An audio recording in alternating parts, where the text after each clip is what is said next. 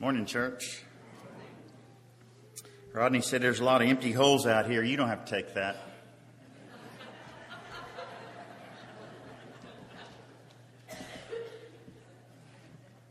Are you with me? Did you even catch that?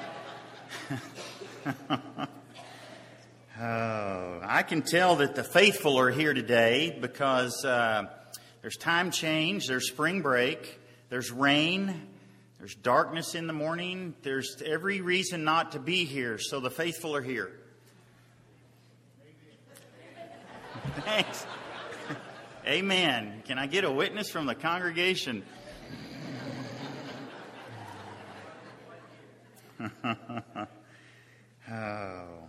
Isn't it a great morning? I mean, it's a nice temperature outside. We've got some rain, and it is spring break, and there's a lot of reasons to rejoice today. I am glad that you're here.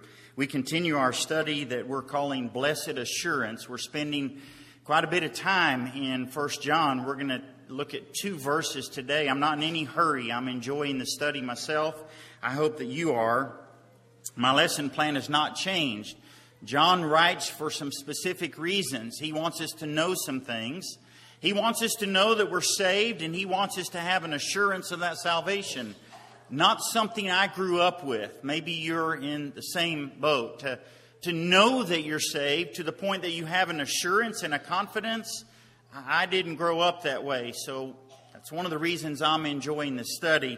Hopefully 1 John 5:13 is becoming familiar to you, where John says, I write these things to you who believe in the name of the Son of God, so that you may know that you have eternal life. I hope you know that.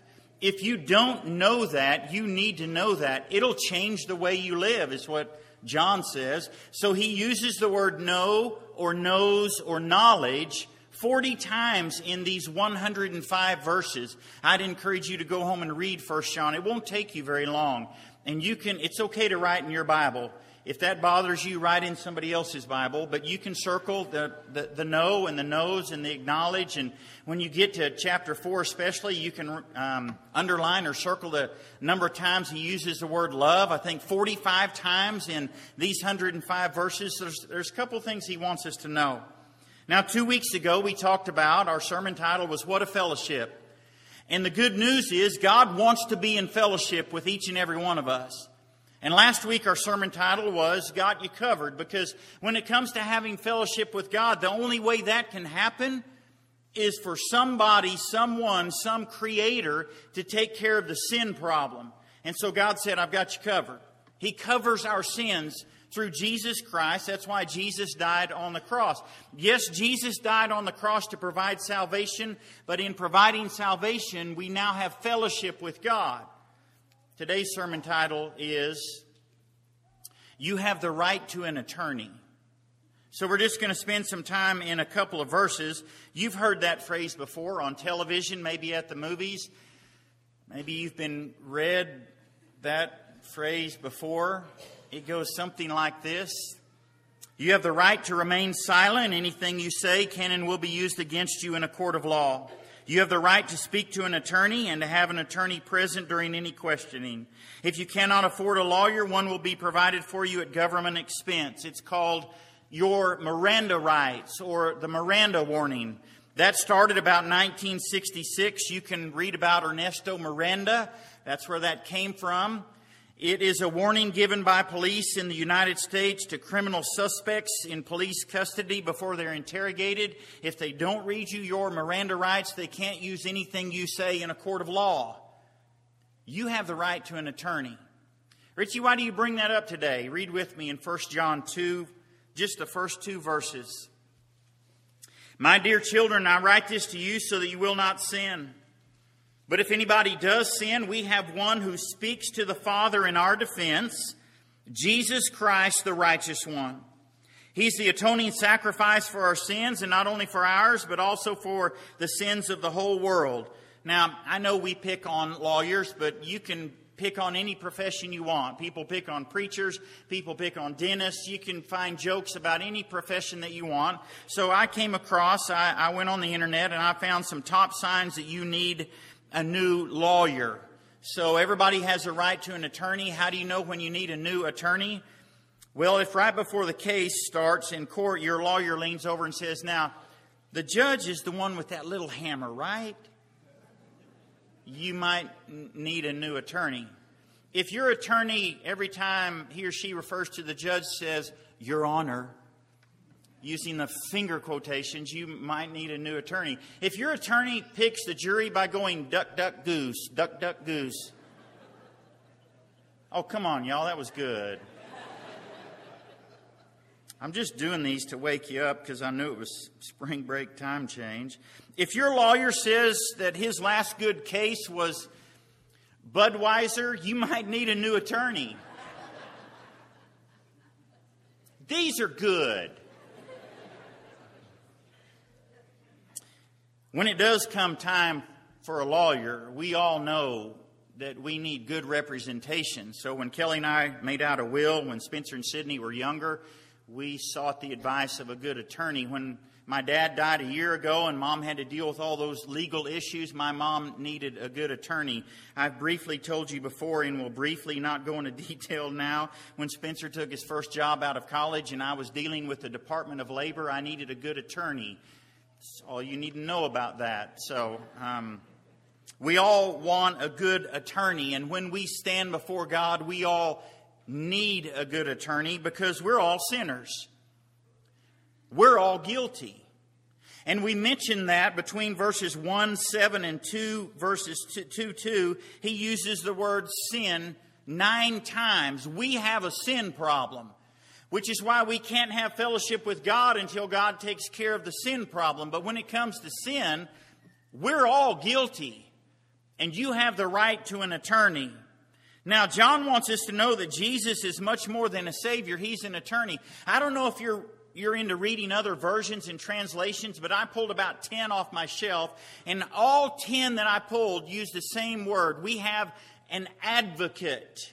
We have one who speaks to the Father in our defense. The word means someone who comes alongside, a comforter, someone who comes to one's aid. It's used in a court of justice to denote counsel for the defense, one who pleads another's cause. John's the only writer in the New Testament who uses this word. He uses it 5 times, once in reference to Jesus right here. The other 4 times in his gospel, he talks about the other advocate, the other intercessor, the other comforter we have, the Holy Spirit. An advocate, one who comes alongside. So that's the terminology here. John is suggesting the imagery of a courtroom. We will all stand before God one day and we will be on trial. And when we're on trial, you have the right to an attorney. So that's the terminology that he's using here. You need good counsel. You need a good attorney.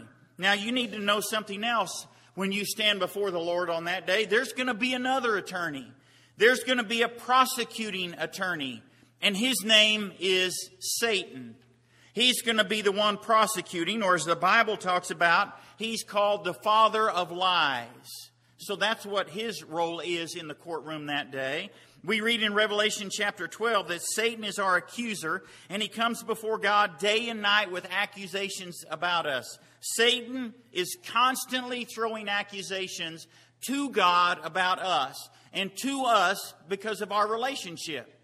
He reminds us that we're sinners. He reminds us that we're guilty. He puts in our minds and our hearts, you don't deserve to be saved. You don't deserve to be in relationship with God. And he robs us of our joy and he robs us of our hope, and we begin to doubt our salvation. That's his job, and he's very good at it. He's the prosecuting attorney. So we start wondering, well, I don't know if I'm saved or not.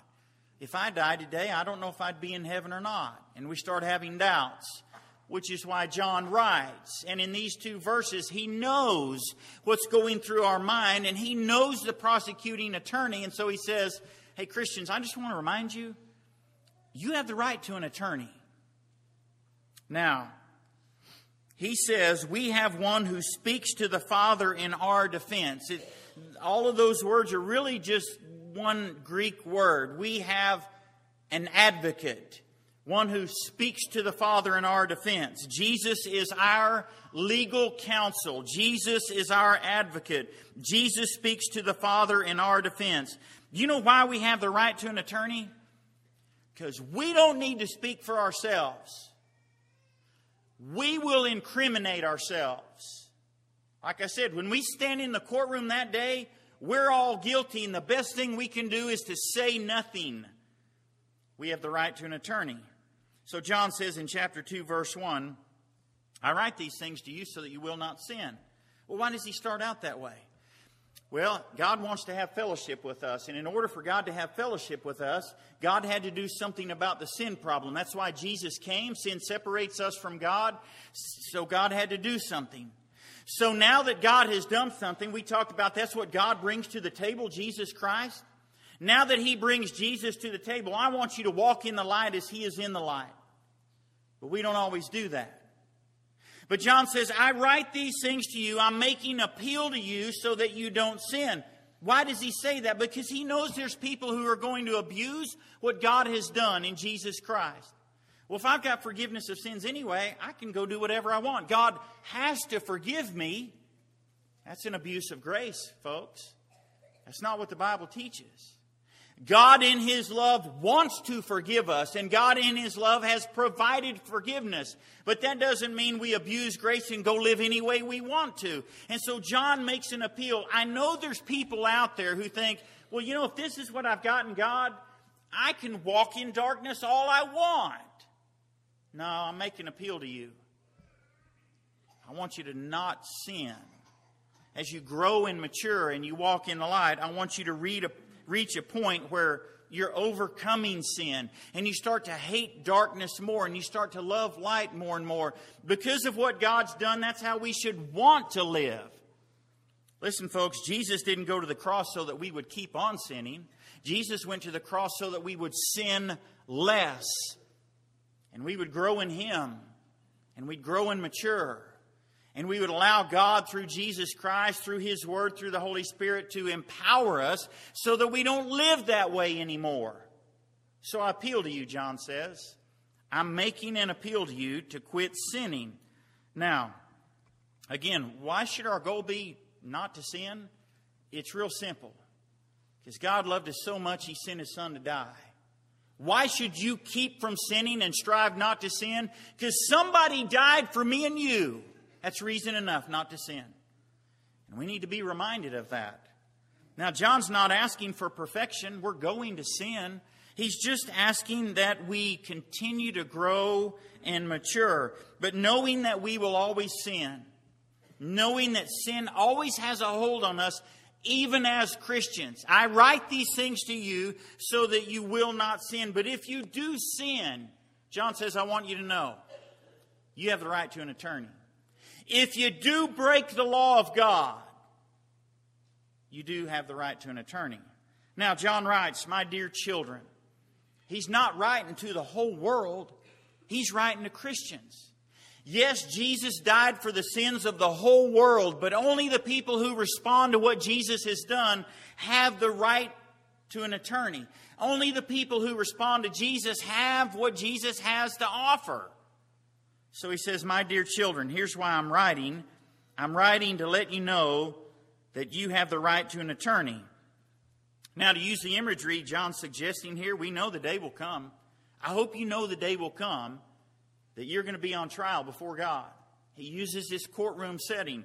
And when that day comes, I hope you know and understand.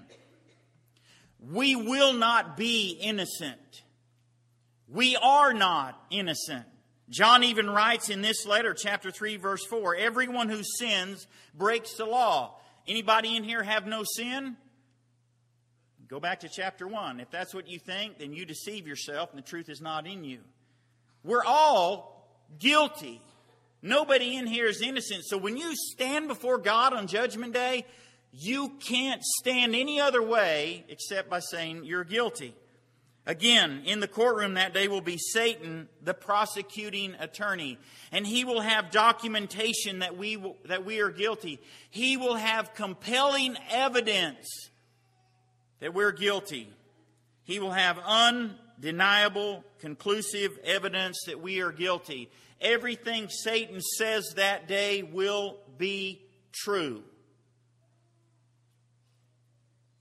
You have the right to an attorney. And you need good counsel, is what John says. And you know, because Satan does what he does and he's good at what he does, we live our lives scared to death. We live our lives scared that we're going to spend eternity in hell because we know he's right. And John knows that.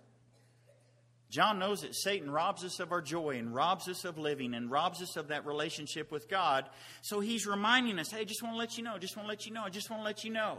When Satan's throwing his accusations out there, you need to tell Satan, hey, Satan, you need to talk to my attorney. Makes a big difference in how you live. Folks, we don't have to live scared, but we live hoping that maybe just some evidence can be found that we're not guilty. We watch all those shows on TV, and you know those crime scene investigators, not only are they trying to find evidence to prove people are guilty, they're sometimes trying to find evidence to prove that people are not guilty. And we live our lives just hoping, maybe they can find just a little bit of evidence that when I stand before God, maybe God will say, you know, we found just a little bit, you're not guilty. Oh, I hope so. I maybe think so. I don't know. I hope they find something. And then as we get older, we get closer to death, our hearts beat faster and faster, and we keep wondering, you know, I hope I've done enough. I hope my life proves enough that I'm innocent. You ever watch a show with a courtroom setting, a scene, and a person decides to defend themselves? The first thing that comes to your mind is, what a intelligent, sharp, smart individual, right? No, we usually think, what? I heard something. I had down idiot. So let me give you a quote. I looked it up. It's attributed to several people, so I'll just say Abraham Lincoln. Isn't that what you say? A man who acts as his own attorney has a fool as a client. Why is it we would want to stand before God and represent ourselves when we have a court-appointed attorney by the name of Jesus Christ? And yet that's what we try to do. We try to live our entire lives defending ourselves. We talked in chapter 1 about we try to cover our own sins, and God says, look, that's my job. I've got you covered. And yet we try to defend ourselves. And many will stand before the Lord and say, Lord, didn't I do all this stuff? And I'm trying to defend myself in saying that. And in saying that, what we're saying is we don't trust our attorney. Because you see, when Jesus stands before God on that day on our behalf, Jesus wants God to see Jesus on our behalf. And yet we don't trust Jesus, so we find ourselves living our lives trying to impress the judge. That's not good defense, is what John says. Because 2,000 years ago, Jesus finished his work on earth. John 17, I finished the work that you gave me to do here on earth. But you need to know that the work Jesus is doing in heaven right now is unfinished. Hebrews chapter 9, verse 24 says, for Christ did not enter a man-made sanctuary. He entered heaven itself now to appear for us in God's presence. You want to know what Jesus is doing now? He's standing in the presence of God on your behalf, defending you and me. 24/7 for eternity. He's doing that now. He's interceding. He's our advocate. He's our legal counsel. And you would rather stand yourself and say, hey, God, let me tell you a few things. You know, when I was on the earth, I went to church and I read my Bible and I did a lot of good deeds and I went on a mission trip. Will my good deeds get me into heaven? You just got rid of your good counsel in Jesus Christ. You just sentenced yourself to hell for eternity. You have the right to an attorney by the name of Jesus Christ. Why would you not want to take advantage of him, John says. And you want to know something else about Jesus? He has never lost a case. Oh, I think I'm going to use him. That's who I want on my side. When we stand before God, Satan's going to say, you're guilty. When we stand before God, Jesus is going to say to God, guilty. When we stand before God, God's going to say, guilty. Well, Richie, that's some great news. But here's the good news. John says, we have one who speaks to the Father in our defense, Jesus Christ, the righteous one. Jesus Christ, the one who took our place on the cross. Jesus Christ, the one who satisfied the sin debt. Jesus Christ, the one who became a Lamb of God, the perfect sacrifice. Jesus Christ, the one who met everything about the law that God required and satisfied it. We have Jesus Christ saying, hey God, I met those demands. You look at Richie through me. That's the kind of counsel I want. That's the kind of counsel that I need. Jesus Christ, the righteous one. When Jesus stands before God, we want God to look at Jesus and not us. Again, our problem is we try to find ways to impress the judge because we're not sure if Jesus is going to come through. I know Jesus died on the cross, and I understand all the implications of that. But God, just in case that wasn't enough, I just want to give you my resume here. Just in case what Jesus did was not enough, many will say to me, Lord, Lord, didn't we cast out demons in your name? And didn't we prophesy? And didn't we? As if the counsel of Jesus was not, what Jesus supplies is not enough. John wants us to know that we have one who is sufficient to represent us for our sins. He's the atoning sacrifice for our sins. Nobody else could get us into the throne room of God except Jesus. You have the right to an attorney. His name's Jesus Christ. And he can take you right before the throne of God. You want somebody else representing you that day? I don't. Especially since the prosecuting attorney is Satan, and he's slamming us every day. Listen, folks, when you break the law, someone has to pay the price. Somebody has to pay the price. And Jesus did. And that's our representing counsel standing before God. Jesus represents us on that day based on what he did. And he wants us to put our faith in what he did. And if you put your faith in what he did, if you put your trust in your counsel, you have no reason to live scared. You have no reason to doubt. You have no reason to wonder about your salvation. Because let me tell you what Jesus did. Let me tell you why he's such good counsel. Let me illustrate it this way. On December 26, 1944, Lieutenant John Fox was killed in action when he deliberately called for artillery fire on himself. The Germans were attacking in a vicinity of northern Italy, and he would call for artillery fire as he would see their position moving. And as it got closer and closer, the last time he radioed in, they said, listen, if we deliver that artillery, it's going to be right on top of you. And knowing that the Germans were coming and knowing there was no other way, he ordered the artillery. He brought down fire on himself. When they found his body, they found 100 German soldiers that were killed because of the artillery that came down. He brought down fire on himself. Folks, on the cross that day, Jesus brought down the fiery wrath of God on himself to save us. Well, Jesus, if you do that, you're going to die. I know, but I want to save all these people. You have the right to an attorney, and that's what your attorney did. That's who you want representing you before God. You don't want to defend yourself. And if that's what Jesus did, then every time Satan wants to slam you with an accusation, again, we just need to say, you need to talk to my attorney.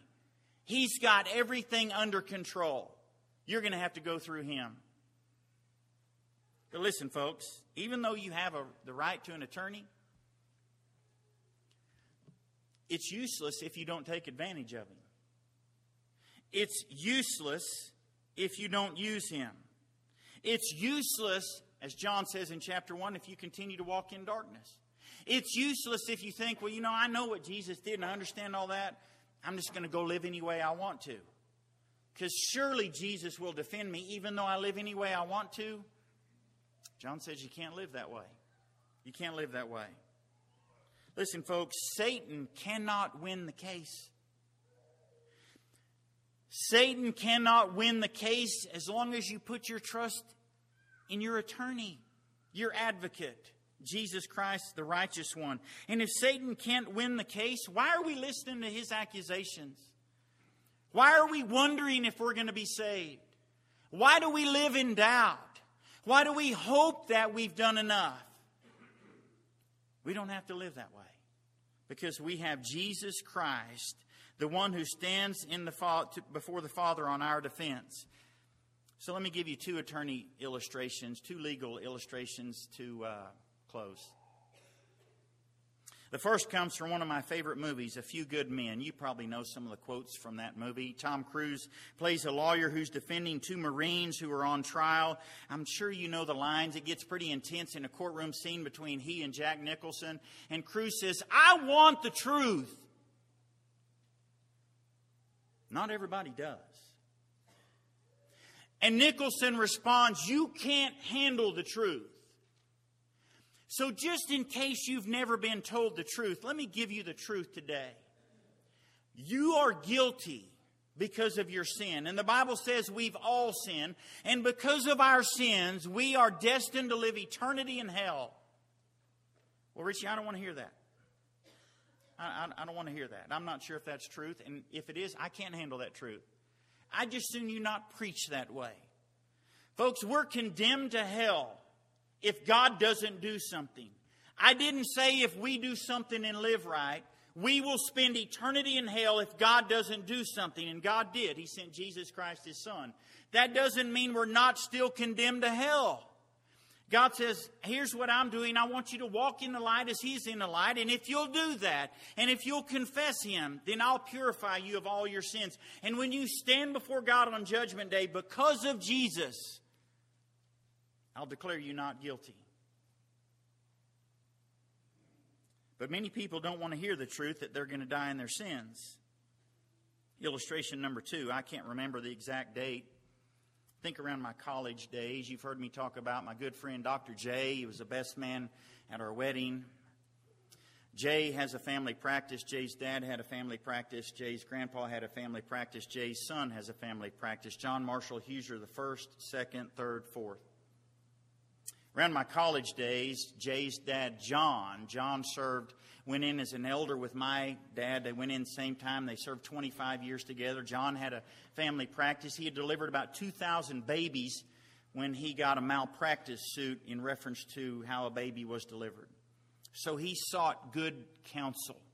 And as many attorneys do these days, especially the better ones and those who can afford to do so, for weeks and months, this attorney sent all of his paralegals and all of his folks out to talk to John and John's people in the hospital and do all the homework, if you will. The week before the trial, John said, "I'd really like to meet my attorney," which he did. And that attorney, Jay said, was just phenomenal. And John won the case. There's a lot of people that don't want to meet their attorney. John says, "I want you to know you have the right to an attorney. You want to meet him? His name is Jesus Christ, the righteous one. He's the atoning sacrifice for our sins, the sins of the entire world. But He serves no purpose to me and you if we don't want to meet Him." And Jesus says, when it comes to my legal fees, I'm not interested in monetary payment. Here's what I'm interested in. I'd like for you to give me your life as payment. Not to pay for what Jesus did, but just in response for what Jesus did. I will provide you legal counsel if you walk in the light as I'm in the light. If you confess me as Lord and Savior.